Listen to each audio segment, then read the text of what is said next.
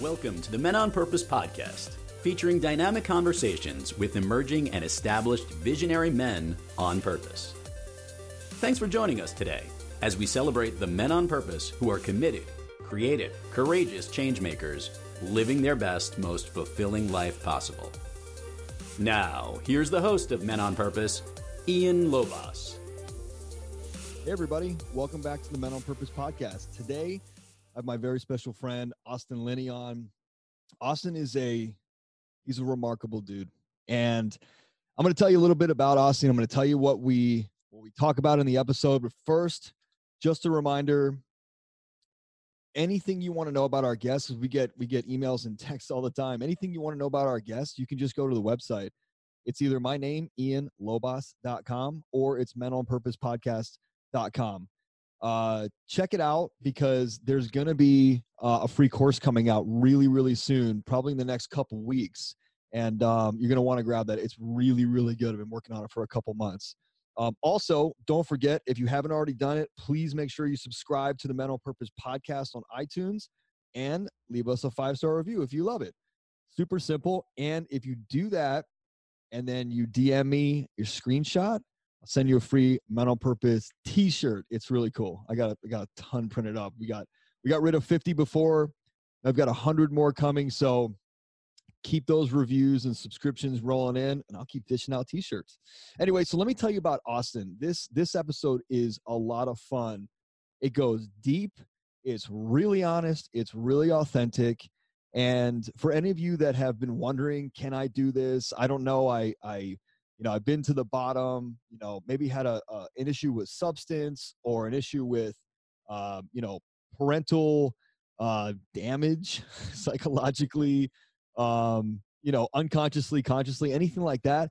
I promise you this episode has all of that. And Austin is super authentic and honest about it.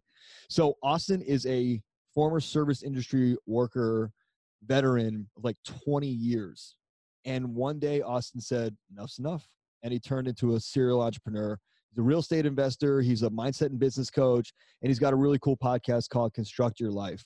So you're probably wondering, as a coach and a podcast host, why do I bring other coaches and podcast hosts on? Because of my promise. It's educate, elevate, enrich, empower, and evolve everything, right? Our environments, our mindsets, the information. And I want to celebrate other dudes doing amazing things on this planet, especially for other guys. And so Austin's one of those guys, and I wanted to bring him on to celebrate him. You guys are going to get so much out of this episode. Austin was rock bottom early, like in his early 20s, rock bottom, substance abuse. We talk about really deep parental conscious and unconscious programming, control, the stuff that can do you great or mess you up really badly.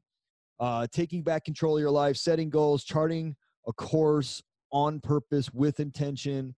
We go to talking about the cues that the universe is delivering, right? The people that it's delivering to help you, stepping your way to success, literally one step at a time. The power of friendship, and sharing yourself openly to cultivate those friendships. Starting a business from scratch. Partnerships, good and bad, short-term rentals, you name it, we're talking about it. And like I said, Austin's getting really deep. He's very authentic. He's super honest.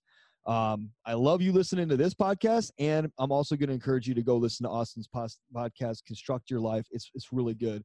He's got just a great tone, a great message. He's got a great cadence with the guests. He's got some really cool people on there. So remember, ianlobas.com, menonpurposepodcast.com.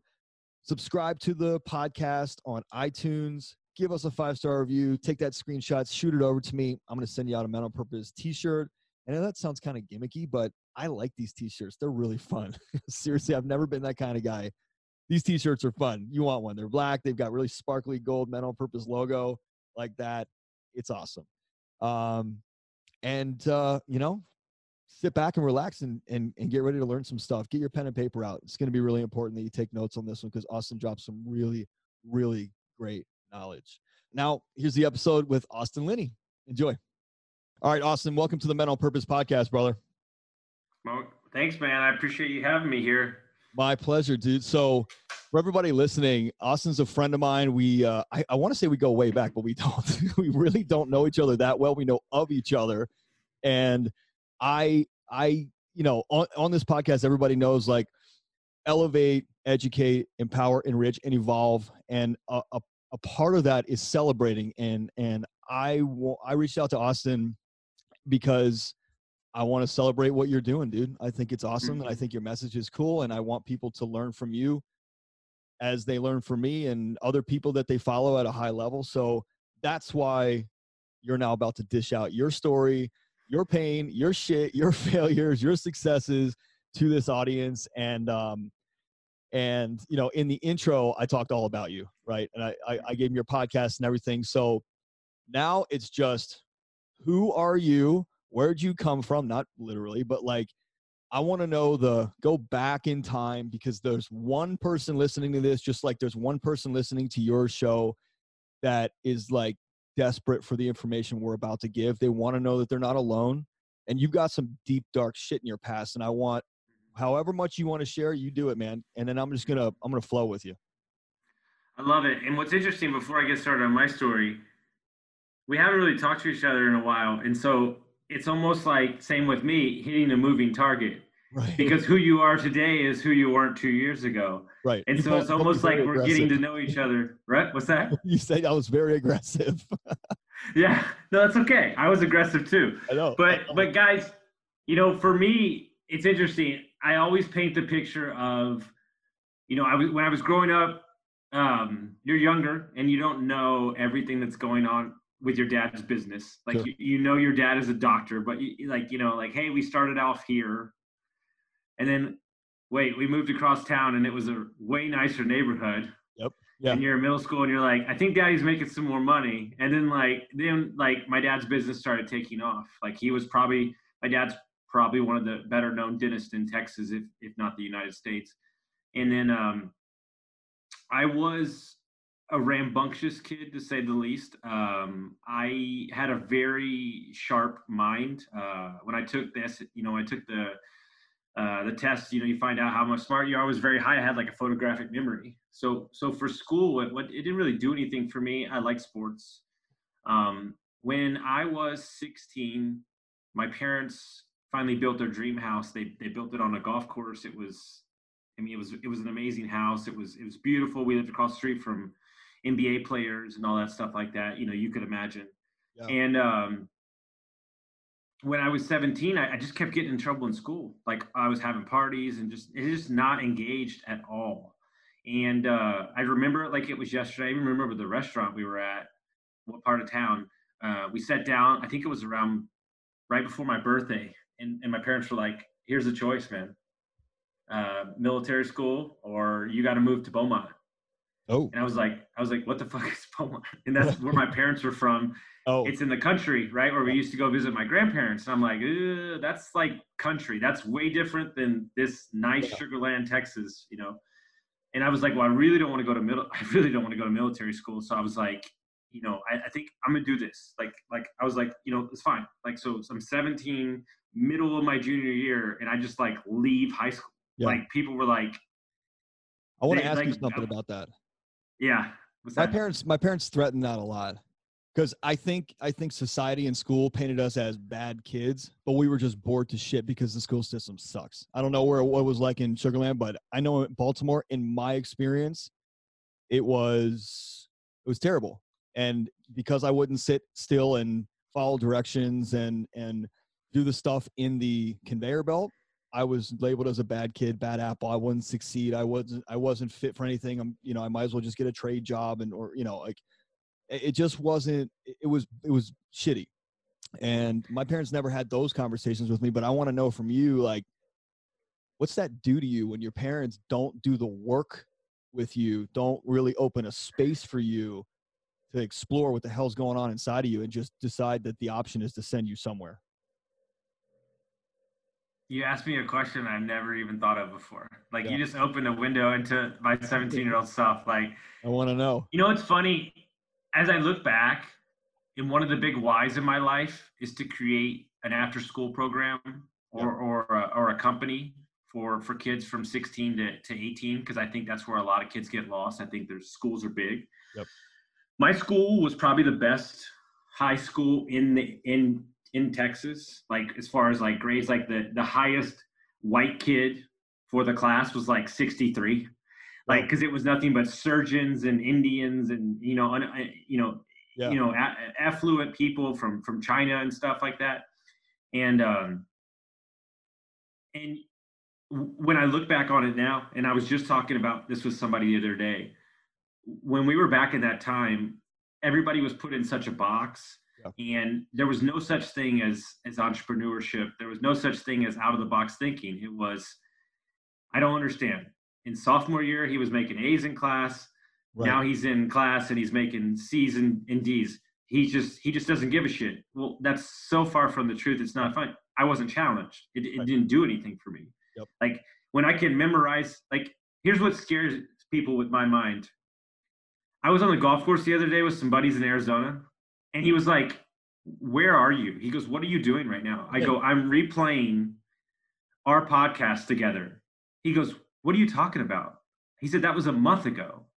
I said, "I know, I'm replaying our conversation in my head because how great it was." And he goes, "I don't understand. You're recalling the memory of the podcast from a month ago that we had, and you do 10 a week." And I go, "Yeah, exactly." And so that's how my mind works, right? But here's the kicker with somebody like that. When I don't want to do it, it's like so far the other way. Yep. I just like, I don't even want to touch it. It's either on or off. We're very similar in that respect. Like, yeah, school wasn't shitty. It wasn't challenging because you gotta move the herd, and you don't have people that are not thinking about jobs. There's the majority of people are thinking about college and thinking about their job placement and what job they want and how much money they want to make from that job. There needs to be schools for people like us that say, we're just not going down that road. So can you please teach me something that I actually need to know for my world and not our world?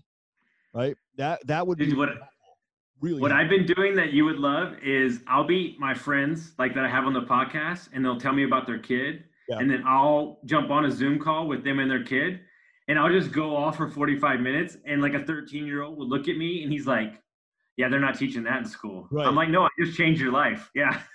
Yeah. And dude, it is about, I want to stay here for a second because if you've never been asked that, then there's some cool shit we're going to do with that.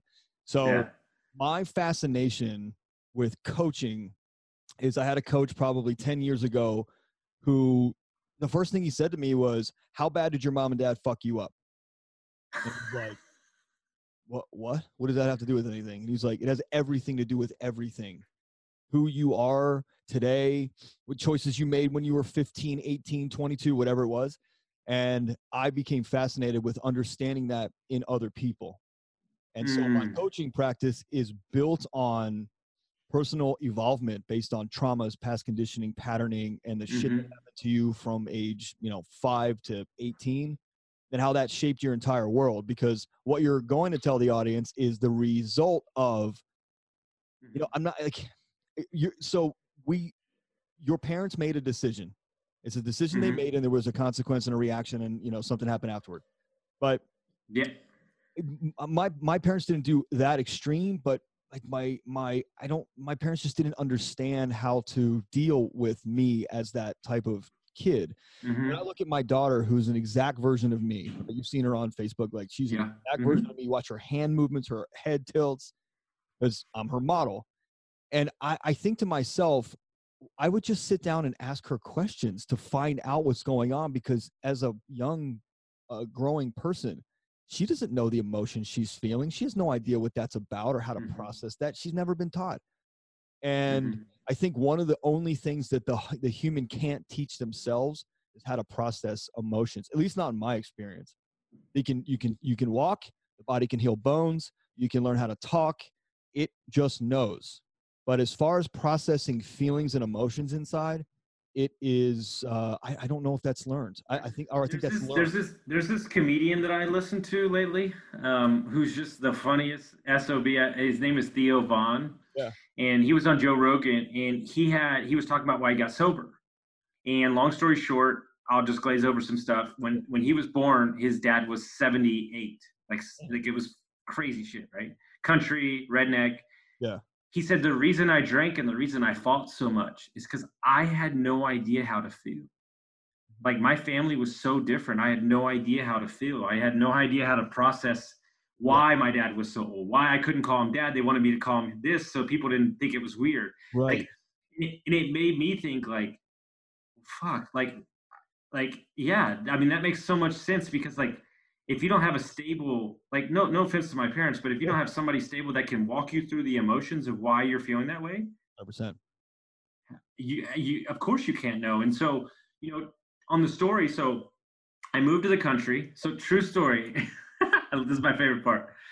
I went from 4,400 kids in my class to 90. Okay. But here's the kicker. So we're talking, guys, I described the house, nice. Yeah. I go to school the first day.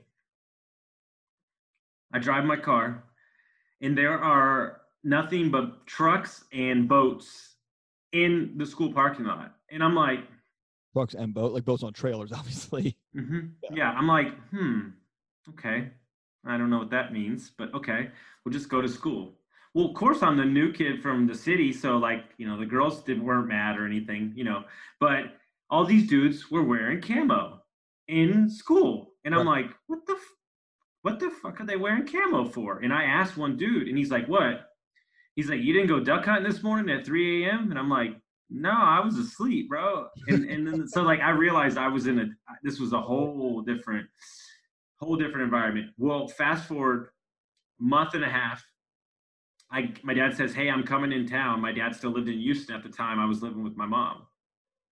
So like, we're going to separate, but I'm only coming here so we can get you through school, and then I'll move back.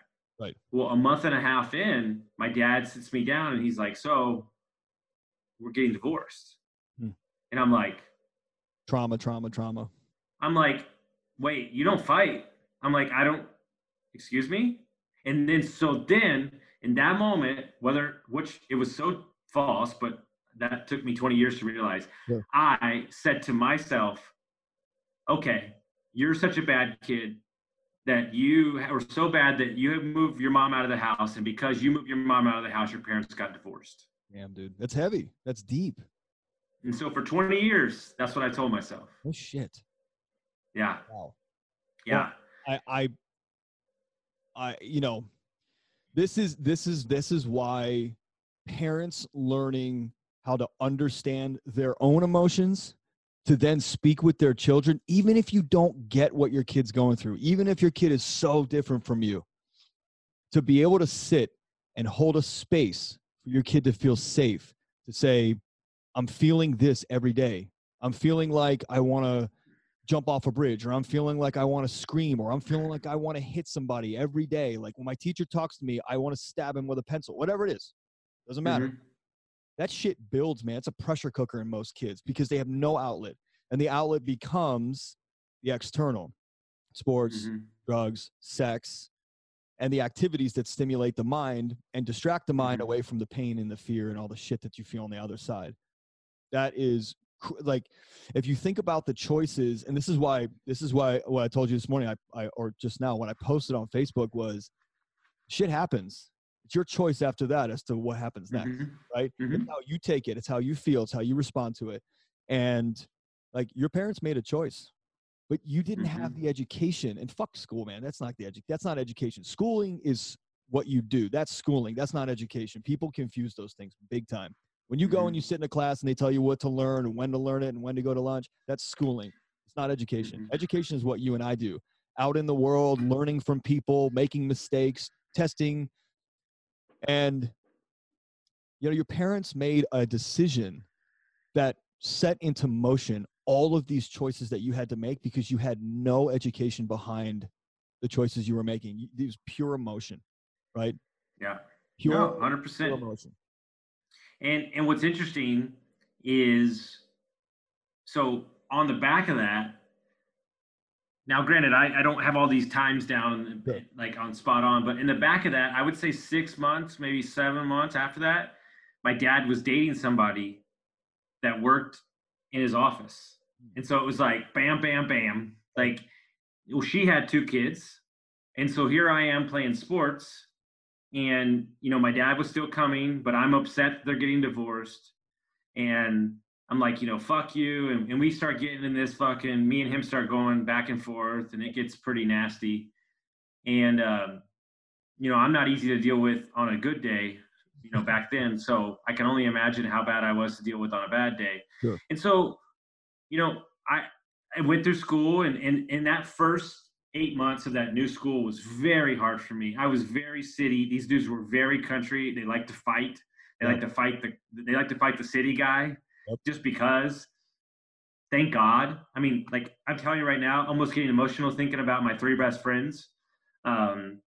To this day, where I'm going to see him in 3 weeks, and we're going to go play golf. And I mean, these dudes, like, I play baseball with them and football, and they like protected me. And here's, you got to understand, guys, I'm explaining something that not a lot of people understand. Yeah. I went from the city where I was a running back and a safety to, damn, this kid's huge and he needs to be a linebacker and a defensive end. And I'm like, I'm not that big of a guy, And so it's just, there was a lot of things going on. So what happened was, my parents grew up in the restaurant business, and I want to get a job. So I had a job back in the day, but it was nothing marble slab. And so I got a job at a restaurant. And if you don't know the restaurant business, especially back in the day, maybe cleaned up a little bit, it was highly charged with drugs and alcohol all the time. And I wound up finding out that I worked at one of the worst restaurants in the city, and everybody was doing, drinking and doing Xanax and so on and so on. So then I got a better job at a better restaurant where I was making a lot more money, which was nice. So I was bar backing, but I tell this story, and it's 100% true. If you think I'm lying, come check me on it. When I got trained the first day, the training guy goes, "Hey man, so here's the deal. You can get cocaine from that guy. You can get weed from that guy. You can get meth from that guy." Like, that was my training. He was like, "We got everything covered here." Right. And so, we would party on a Friday night after work, and we would do some cocaine. Nothing, no big deal. Cocaine, you're done. You go to bed, like, no big deal. Well, as that went on for a couple of weeks, somebody introduced me to methamphetamines, glass, whatever you want to call it. And, we would do it on a Friday. And so, you're not sleeping for shit. And then you're working 12 hours the next day on a Saturday. And so that was just like a Friday night. After a couple of weeks, Friday night turned into Friday, Saturday, Sunday. Right. And then I'm still working 68 hours a week. And so over time, I moved in with a guy, which I found out later on that he was like the second biggest drug dealer in Southeast Texas. All right. So so people would come over on like a Tuesday, and we'd be off on like a Tuesday, and like, dude would just drop off like a ton of drugs, and we'd just be like cleaning the apartment like all day, just like your day off. Like, you're not sleeping much, know. Well, how old, by the way, when this was happening? I think I was like 19 or 20. Yeah. And so what people don't tell you about, and I help a lot of people through recovery, there's so much shame associated with doing it, and knowing that you're letting your parents down, I tell the story. I always tell this story. My dad came into town. I remember like it was yesterday. It's Christmas Day. Basketball's on the TV. I'm sitting at my desk. It's 10 a.m. We've got lunch for my birthday at 11:30. And I had slept in like 2 days. And I was like, there's no way I can go to this fucking lunch. I mean, there's no way. Like, I'm sitting there doing drugs, like, and so I made up some fucking bullshit story about how my car broke, all this fucking bullshit. He drove all the way in from Houston, And so when you start doing those things and you start lying, and like, it's just, dude, it's just this vicious cycle of just like beating yourself up, and then you're hurting people you love. And it's just like this. And so what was the backbreaker for me? I'm a weird guy. I've always had like a military personality. It was my birthday. The next birthday? It was my next birthday. was a year later. Let me see if I can relive this whole story. I think I was 20. So long story short, we got a lot of good drugs for my birthday, and we stayed up like on a bunch of cocaine. And I wound up staying up for 7 days straight. So no sleep. Yeah. On the back of that, I had 40 Xanax with me. So I was taking Xanax at night to try to go to bed. So you're just this yo-yo. Yeah. And so like on day 5, I started seeing rabbits everywhere, but yet there were no rabbits anywhere. And so I had probably lost like 25 pounds. Like I think a good 25 pounds. And an ex-girlfriend saw me and she was like, you look terrible. Like you've got to get your shit together. And so when she said that to me, something snapped inside my head, and I went home.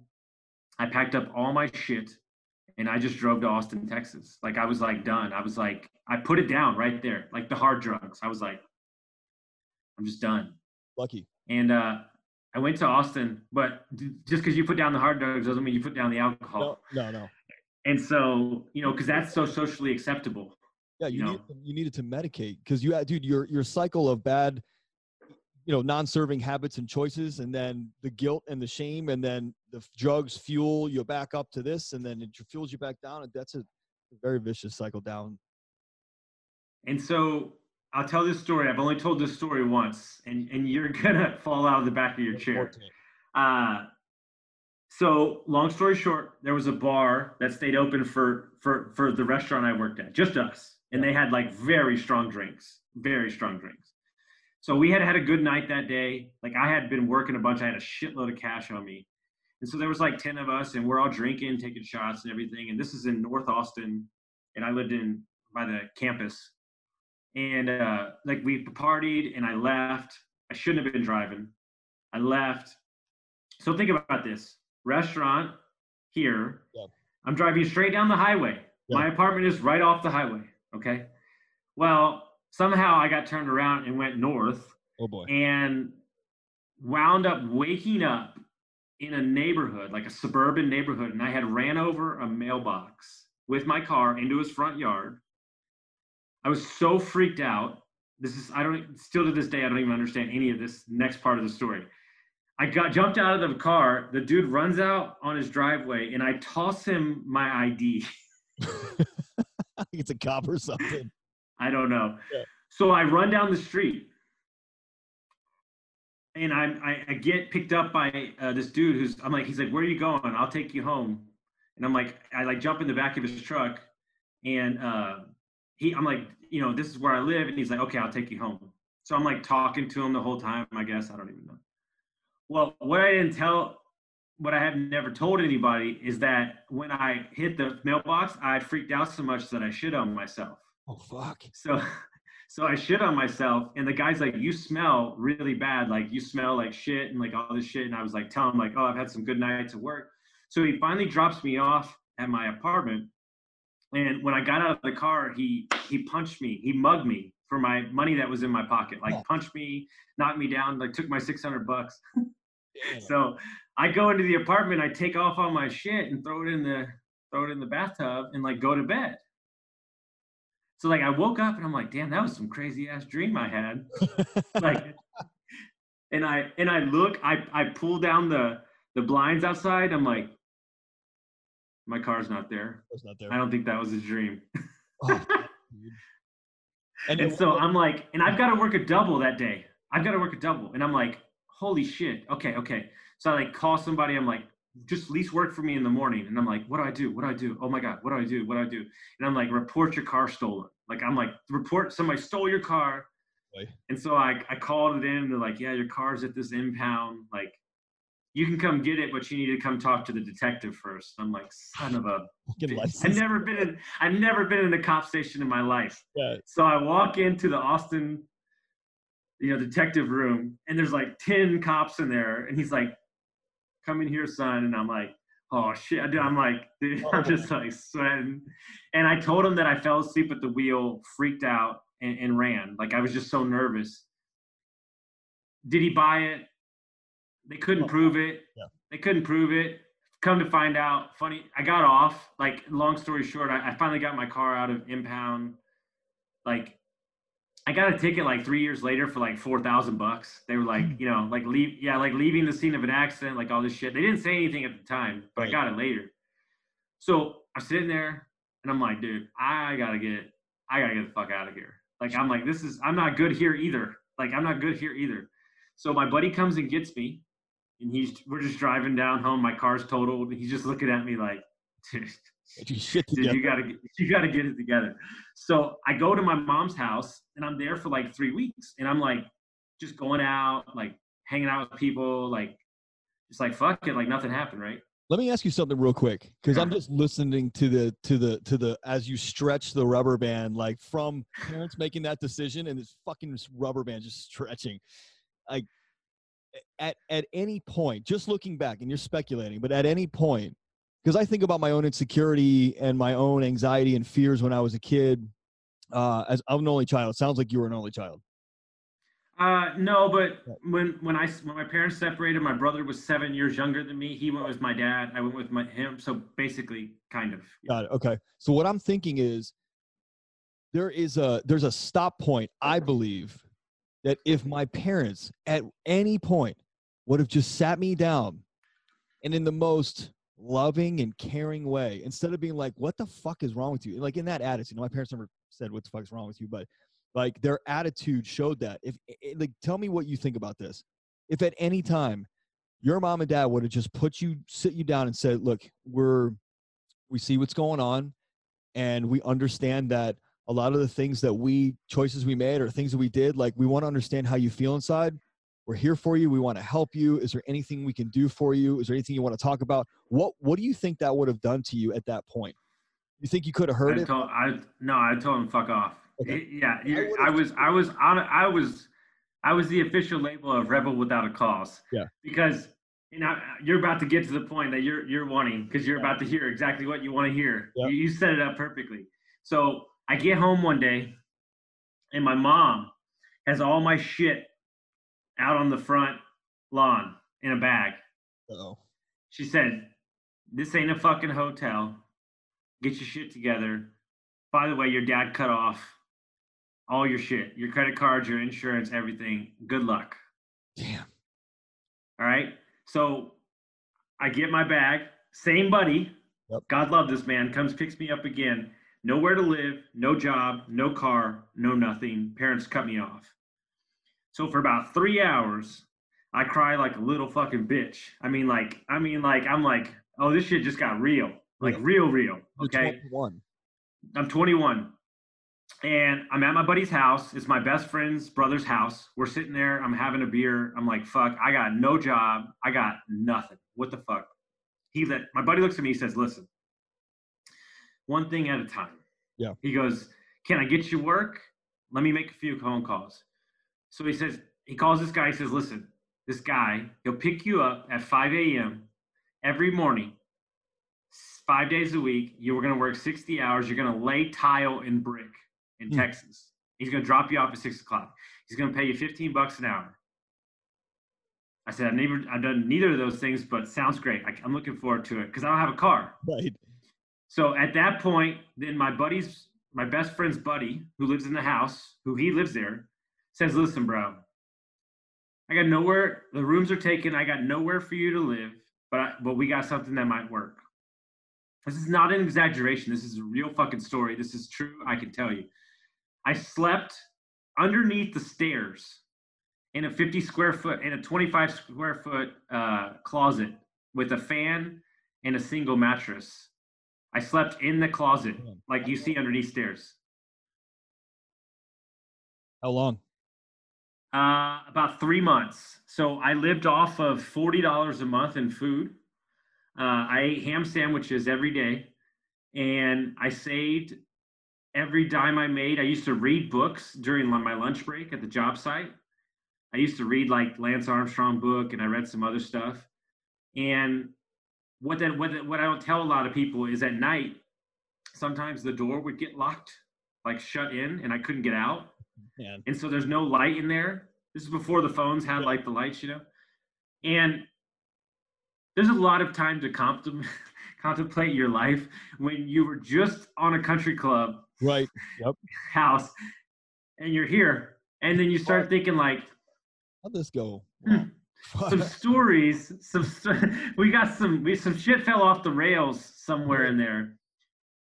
What I did is like my grandma said, listen, I got my old Explorer. I'm not giving it to you. You can buy it. And so I paid her $1,500 for it. I saved up the money.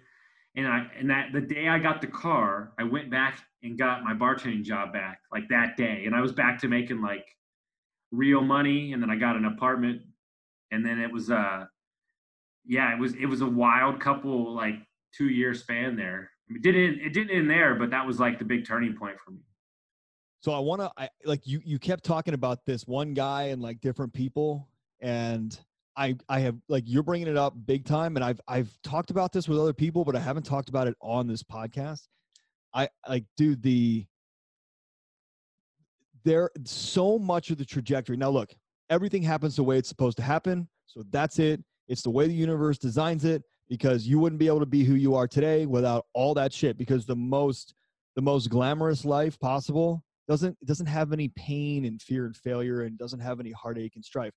But I mean, it does, but it doesn't have something that where if you choose that you want to be on a coaching journey, you know, I have a lot of people reach out to me about wanting to become a coach, or they'll say to me like, hey, do you take other coaches on? And I'll say, yeah, there are clients that I get a lot of inquiries every day from our website, from the podcast for coaching, and I can't take everybody on. So I do have some of my buddies that are very high level that I will refer people who come to me. If I can't take them on, I'll refer them out. But like, I always say to them, they'll go, well, look, I'm getting a coaching certificate this weekend, or I'm like, guy, look, you need to go out and fuck some shit up. You need to go out and get in trouble. You need to go out and make some real bad decisions, because the only way for you to actually coach somebody, not talk with somebody and let you be a sounding board and actually help that person, creating space and advice, moving them forward in life toward their goal, is by experiencing shit. You have to experience things. And so, yes, all these things happen to you for a reason. Can't fight it, can't deny it. It happened. But I always wonder, because I don't know, I mean, my mom will listen to this and she'll be a little pissed, but like, my mom felt the same way I did. And my mom's parents were fucking nightmares, right? Nightmare people. Ego, narcissist, nth degree, probably sociopathic tendencies. So, of course, my mom's bred like that. She's got to unbreed herself from all those tendencies, but she doesn't know how to talk to me, because nobody talked to her. Nobody asked her what she was feeling or if she was doing okay. I wonder how long it would take to stop that ball spinning if you accidentally go down that road. Like, me as a parent, I think about that. One, my kids will always have a full line of open, clear, and authentic communication and honesty with me, right? So that's my commitment to change the next generation, so my kids don't have to deal with the same shit I dealt with. I just am so curious, and obviously it's hypothetical. Like, what would it have taken to stop that? You know what I mean? It was only 2 years, really. Think about it, maybe 2-3 years for you. Well, what's interesting is Omar, my coach, gave me one of the greatest quotes ever. He says, you coach what you've been through. Right. You coach what you've been through. And if you look at my coaching clients that find me, I don't know how the fuck. The universe delivers. I'm like, dude, literally like 2 minutes in, I'm like, oh, I got you. Like, I've already been through that. We're good. And he's like, that quick? And I'm like, yeah, I already went through the hell for you, bro. I got you. Yeah. And so that's the definition that we want to be real clear on today, is that same with education and schooling. When you go to school, you are being schooled. You're not being educated. You might be learning some things, but you're not being educated. It's the difference between someone who you can talk to and banter with, who might have a couple pieces of advice, versus a coach who can see you and feel you and take you somewhere without you having to experience all the shit, unless you choose that, which is fine. You know what I mean? Well, what's interesting is something that I do, and I've been to plenty of therapists, which none of them helped. None of them. But I coach my clients as if I'm coaching the version of them 6 months from now. I speak to them that way, and then I pull them Yeah, a lot. Through to that version of themselves. A coach points out what's great in you. A therapist wants to go backwards. One of the greatest things I ever heard in my life is an Olympic athlete who had bulimia, like went to like 10 therapists, and she's like wants to kill herself, and he's like, well, let's talk about your childhood, and she goes, motherfucker, I'm just trying to make it to Tuesday, Right. and you want to talk about me as in a year from now, we can get there. Can we get me back up on stable ground? Like, but you know what? You know? There is validity. Look, I've only had one therapist that really, really worked out well. I'm not going to say her name, but it's the only female therapist I really ever had. She did a great job with me because she was aggressive with me. She played into the future self like you're talking about, but she also, you have to go to the past because the past has the wiring. Yep. Like for a person that has a very acute situation like that, bulimia, like you got to take care of a couple little pieces of doing now to get them through the next week. And then you can go back the next week and go, all right, so let's check out where this came from, because we're not going to free you from it unless we unwire you from it. You know, 100%. I couldn't agree more. So how old are you now? Well, what's interesting, I want to finish off the stories because everybody thinks that I got out of the closet and shit was rosy. And well, I had a feeling it was. I'm 38 years old, so that was at 21ish, 22. Yeah. And then proceeded to be a functioning alcoholic for 20 years. Sure. What my joke with everybody, and it's the fucking truth, and you can hate me for it or don't. If we were in a business meeting and I busted out an 8-ball of cocaine and did it, everybody'd be like, that guy's out of fucking control.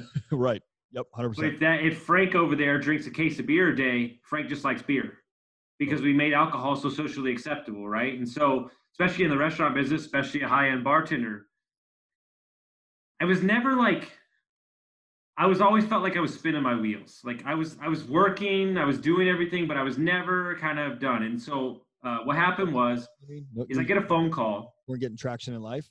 No, I wouldn't get traction in life. I get a phone call right after I joined M1. Yep.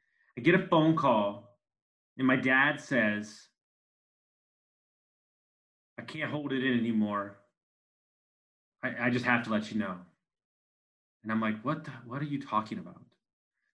And he says, I just want you to know that the reason we got divorced is because your mom cheated on me. Wow. And I'm like, Then I got really angry. Yep. And I was like, you two sons of bitches. I was like, have kept this shit. How long did they keep it? When was this? 20 years. 20 years. Oh, right. Recently. Okay. And so he said, we didn't think you were in the emotional state to handle it. Now we realize that I feel like you're where you need to be. Yep. But here's what they don't tell you. For 21 years, my identity was wrapped up into that son of a bitch, that guy, the guy that blamed himself for all that said. So then I didn't have my identity. Jeez, man. And then I was lost for the second time. Right, again. Damn. Because then all the stories that you told yourself were complete bullshit. All lies. They're all lies anyway, by the way. They were all lies anyway because they had no fact base. They had no evidence base. So they're all lies anyway. And so 2 things happened in that moment. One, I was a little baby for 3 days and drank. And then I went on Omar's podcast and kind of got it all out. Like he got me at a perfect time. Sure. And I realized something in that moment. And this is a powerful moment. I was the son of a bitch to my dad, like a real fucking asshole. Like we didn't speak for 6 years. Wow. Can you imagine the pain of a man to have to keep that from his son and take that barrage and not cave? Take the effects of keeping that in. And then in that moment, I had compassion for what he had been through. Love it. For everybody listening, if you didn't hear a huge message in that, you better hit 1 minute rewind, because there's a massive message in that. The forgiveness comes from the understanding what someone else is going through, even if they're at fault for something. To have compassion for another human being that harmed or hurt you means you're now clear of the shit from the past. That's That's powerful stuff, man. And then in the same interview, two breakthroughs on the same interview, I realized that my whole life I thought I was trying to appease my father. Yep. But it was actually the approval of my mother that I was seeking. How did you figure that out? I realized that I've always put her up on a pedestal, and thought that she could do no wrong and always blame my dad, and realized that it was actually shifted because what I was doing in my life, and I never spoke to you about this, and M1 taught me this, was I was putting men up in my life, men that I respected, up on a pedestal, and they were in a emotional contract with me that they didn't even know about. Yeah. And the moment that they wronged me, I would like fucking go into a tailspin. They didn't even know we were in a thing. Dude, I love that. I'm looking for something I literally just wrote down this morning. Keep going, but you just reminded me of something. It's wild because here's the rub. Here's the rub. My question to everyone that I talk to and my clients is, how many goals, how many things in your life have you set up based on false narratives and false triggered emotions? That's actually a really big question. Ask it again.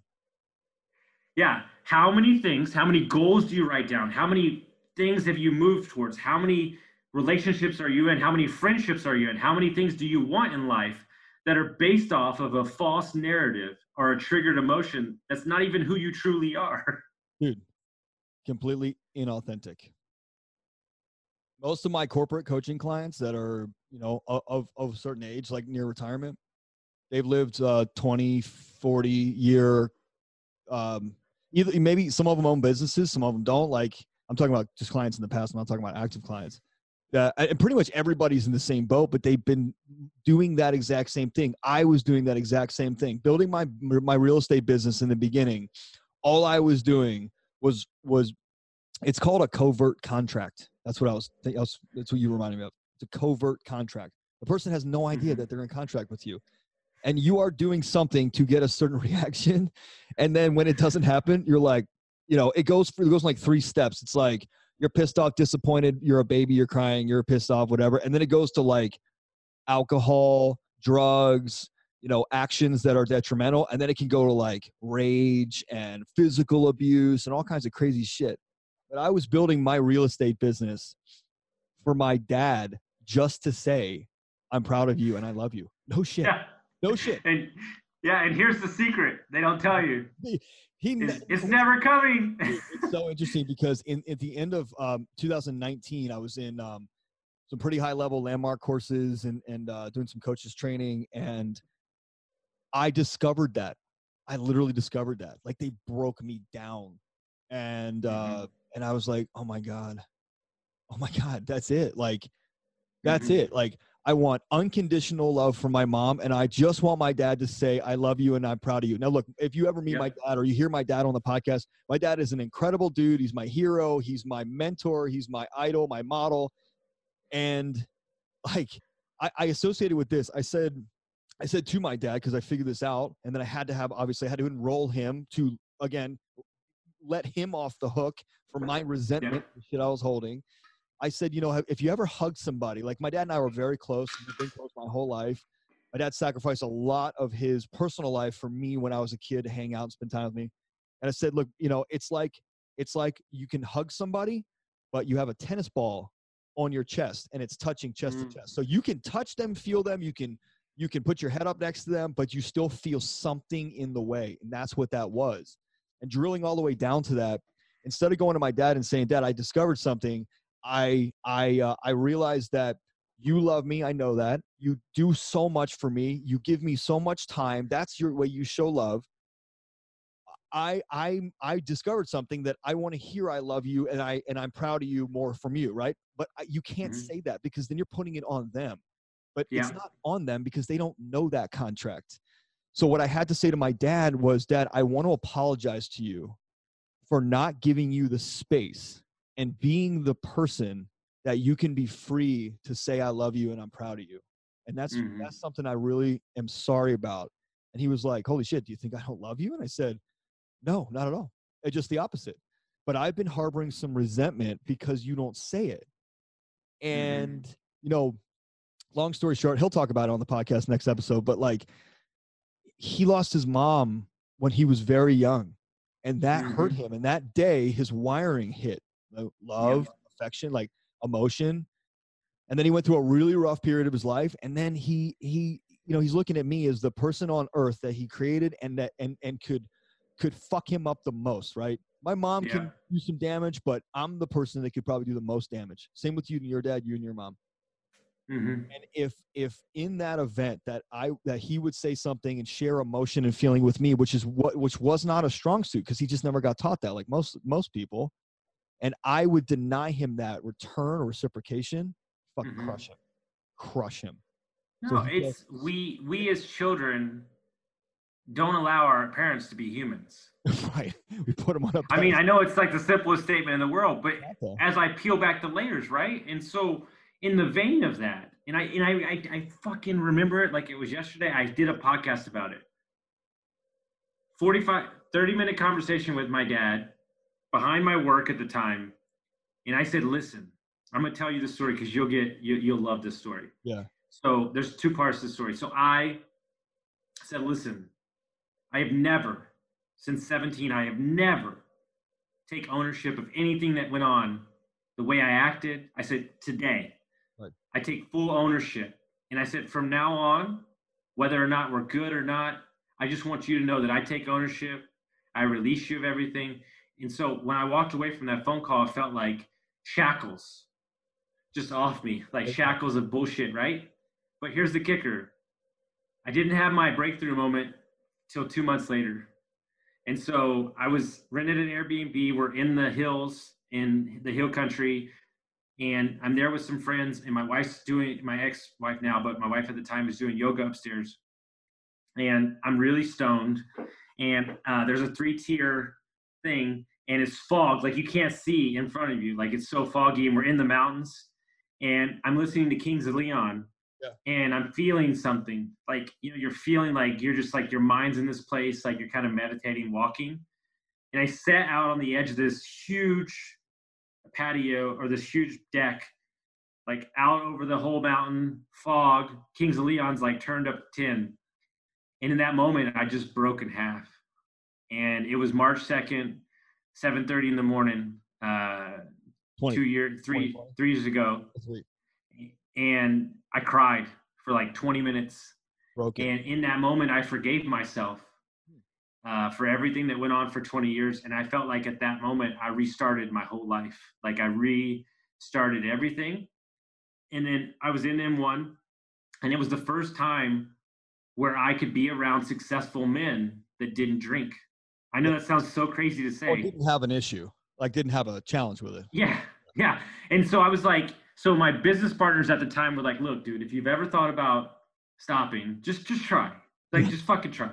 Right. So I go like, I'm gonna do Whole 30. Okay, great. I'm gonna do Whole 30. I make it like 26 days, and I'm like, I have to have a drink. So I have a drink, and then I'm mad because I had a drink, and I'm like, I didn't even like that drink.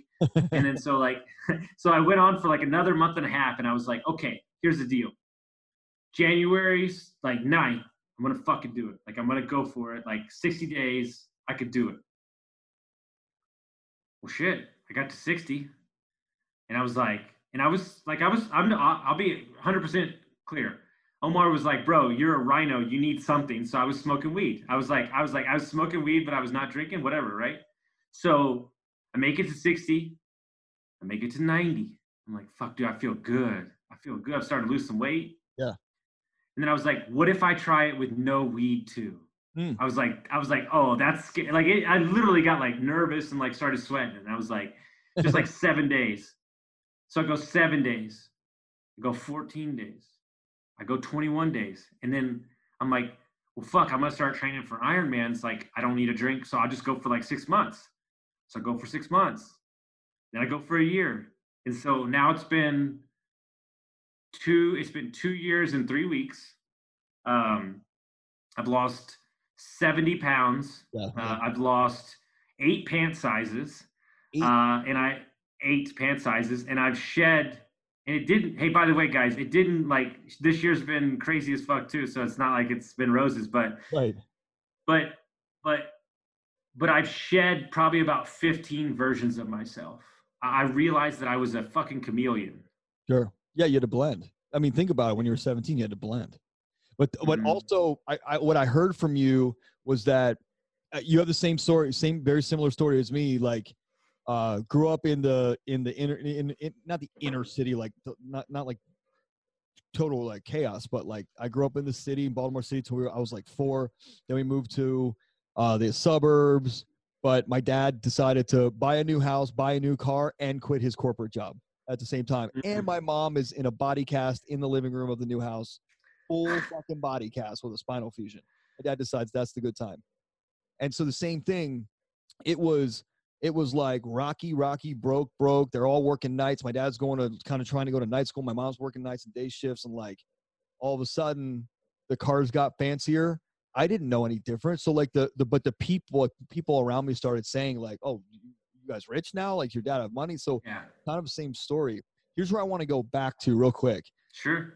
What, for the audience listening, because you know for a fact that there's somebody listening that's like, holy shit, Austin, that's like me, man. I needed to hear this today.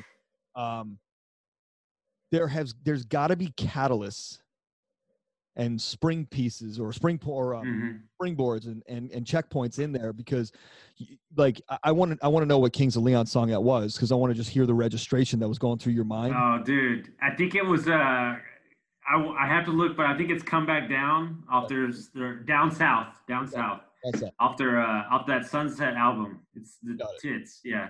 So like there's something that happened before that you like there's what it was? Yeah. You know what it was? My dreams and my belief of myself was so small with my circle that I was in.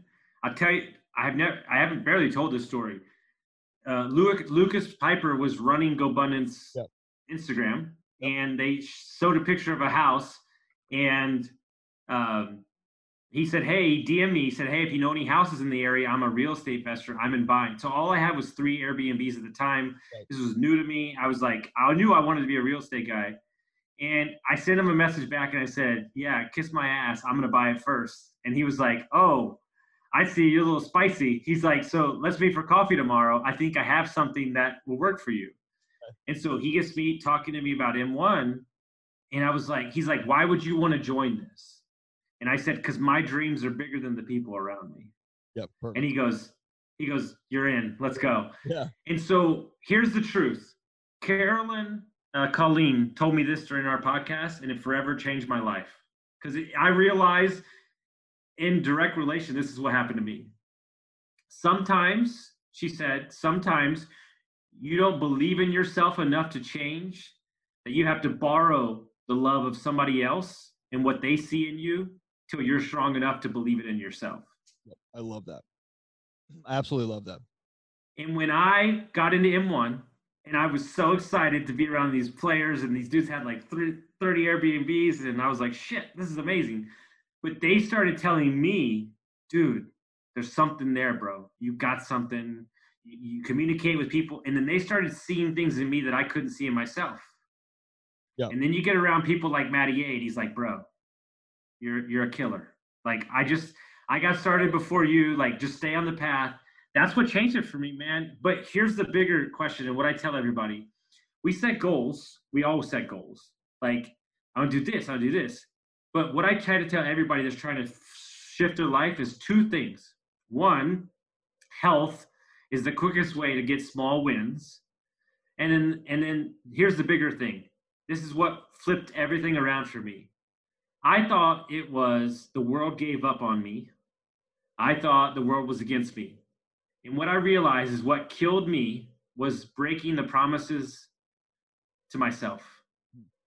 But how did you get clarity? How did you align with that? Because as a drug addict, as a alcohol addict, as a person that was dependent on a substance to calibrate yourself and bring yourself into some kind of alignment, how do you break that shit? One of the things I do, here's what they don't tell you about drugs and alcohol. That's the scariest thing in the world.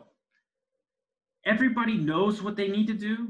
Yeah. Oh yeah. They're not idiots, right? But here's the kicker. To remove yourself from that identity is the scariest thing that exists on the planet. And so I've come up with a way. I learned it from Ed Milet in an interview he did. I kind of play with it. I mess around. I'm not the most traditional coach. I like to do some weird shit. Yeah. What we do with my clients is the reason that you can't move past your shit is because your attachment and association to it is everything. Totally. And so what we do is we create a false character for that guy. And so, like, let's say that guy for me was Tasmanian Devil. Like, he got in the room, he had energy, but no, he never did any deals. He was a drug addict. And so every time I started acting like that guy, I would just say, oh, that's just Tasmanian Devil. And then I would slowly but surely remove my disassociation from that identity. And it was just that guy over there. And then I created somebody that I wanted to be. And that guy's name was Clint Eastwood. And he was the hat on with the cigar and the poncho. And that dude didn't run, deals came to him. That guy was confident. That guy was, and so I started, when I walked in a room, I would just say Clint Eastwood. And then what happened over a span of like 2-3 months, I just became that new version, and that old bad parts of me just went away. And one of the greatest skills, one of the greatest things I've ever heard in a workshop, I heard it from a yoga workshop, is she said, I want you to write 3 people that you admire, and I want you to write 10 qualities about who they are. Now I want you to go back, I want you to cross out their name, and I want you to write your name on top of it. Because there's no way that you could see those qualities in that person if they weren't already inside of you. I love that. I'm writing quickly. I really like that a lot. That's so cool. Dude, your greatness as a human being and who you are, your gifts they're all inside of you. As a coach, somebody asked me what my why was the other day. It's to move mountains away from my clients because you're telling yourself all this bullshit. Right. And all I'm doing is clearing up the forest for you so you can walk on your own path. We're all great. Yeah. We have it's tethers. It's tethers from the past. It's tethers on us that hold us back. And the older we get, the more solidified they get because they get ingrained hard for decades. You know what entrepreneurship is? And I've experienced it 2 years ago or a year ago when I lost 30 grand in a business.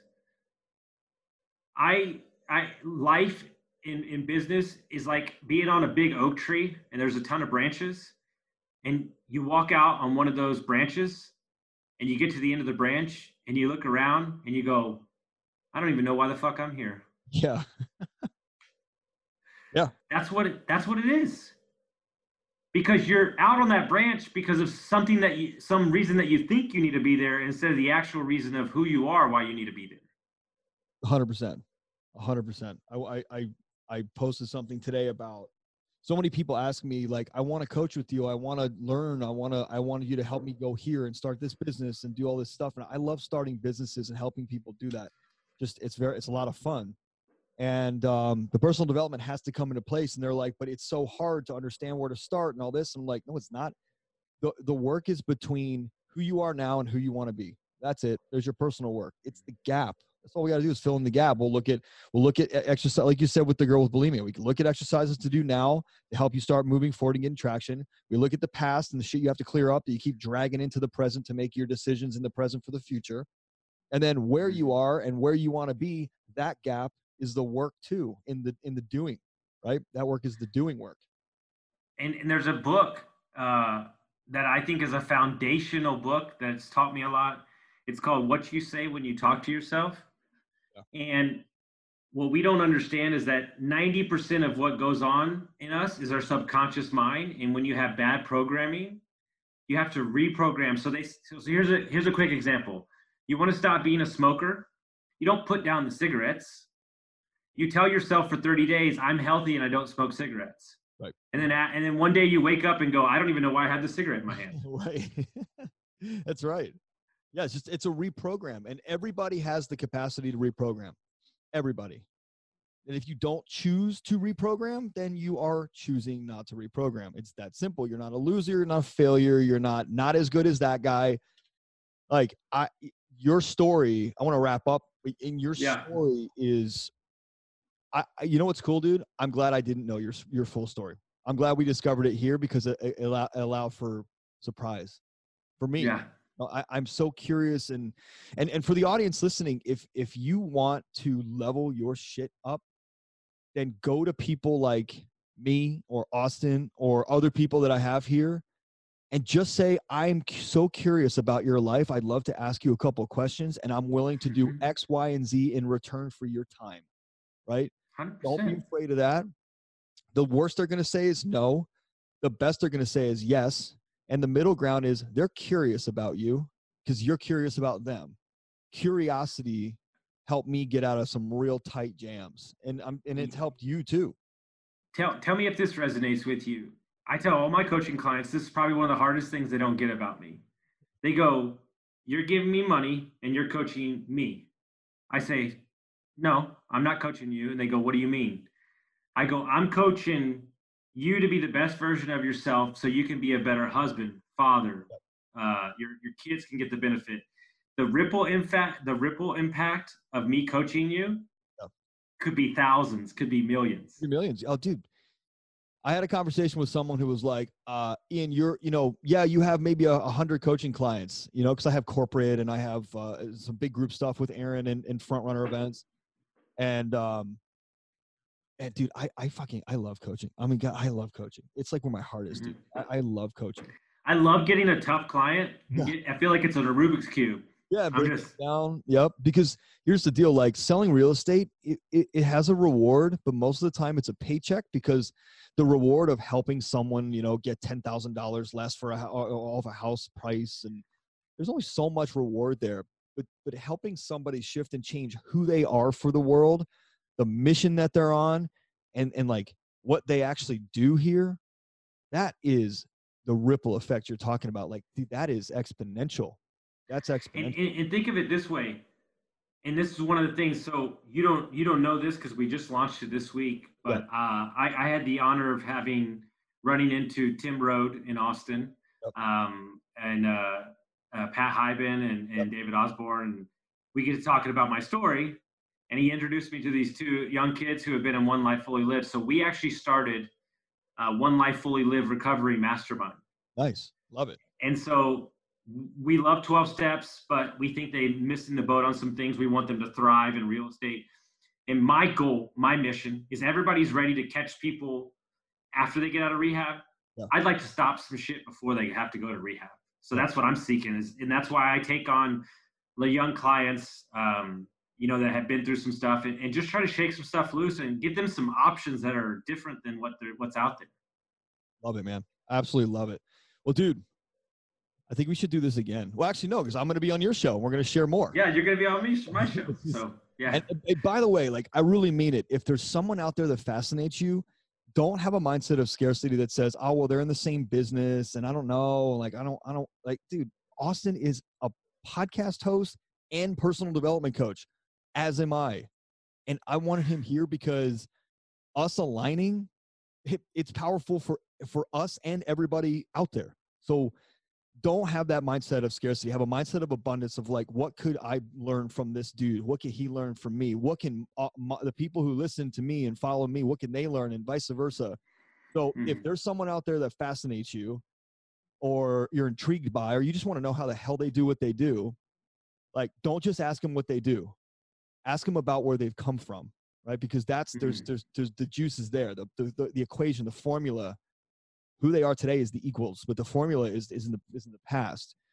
And then love that. Give them something that you will do for them, but don't be stupid about it. Be intelligent, be smart, be purposeful with it, and say to them, hey, I researched you and I know you like golfing on these days or boating on these days or doing this with your kids. I went ahead and bought you a tea time at this place just for 1 hour of your time to ask you questions. Like, be reciprocal, but be purposeful with your reciprocation. So when people come to me and say, hey man, I'll trade you an hour of my time for an hour of yours. And I go, well, you don't understand what I value in my hour or how much I request for my hour. So now I'm annoyed, right? So come back to me, research me, give me something I will bite on so that I have to give you my time if you're not prepared to pay for it. That's totally cool. Would you agree with that?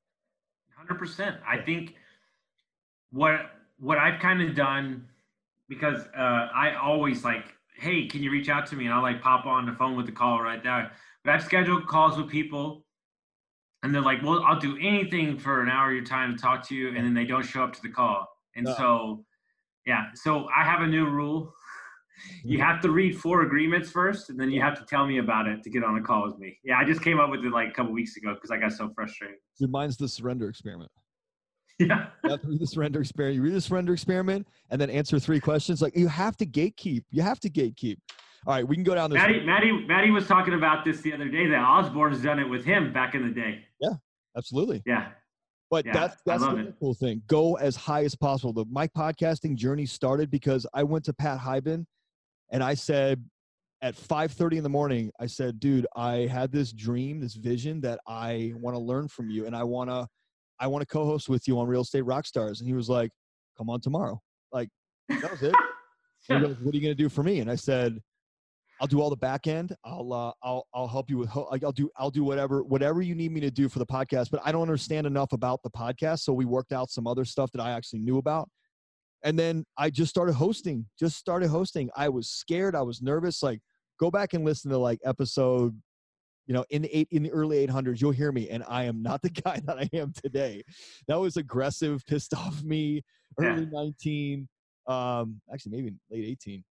But anyway, so go to someone that makes you nervous, but also remember that it's not about where they are in life or the money they have. It's about who they are and the mindset they have. Because if they're a shitty person, but they got the money and the toys and the the stuff that you want, you're probably not going to get the depth from them that you really need to fill your whole, the whole picture.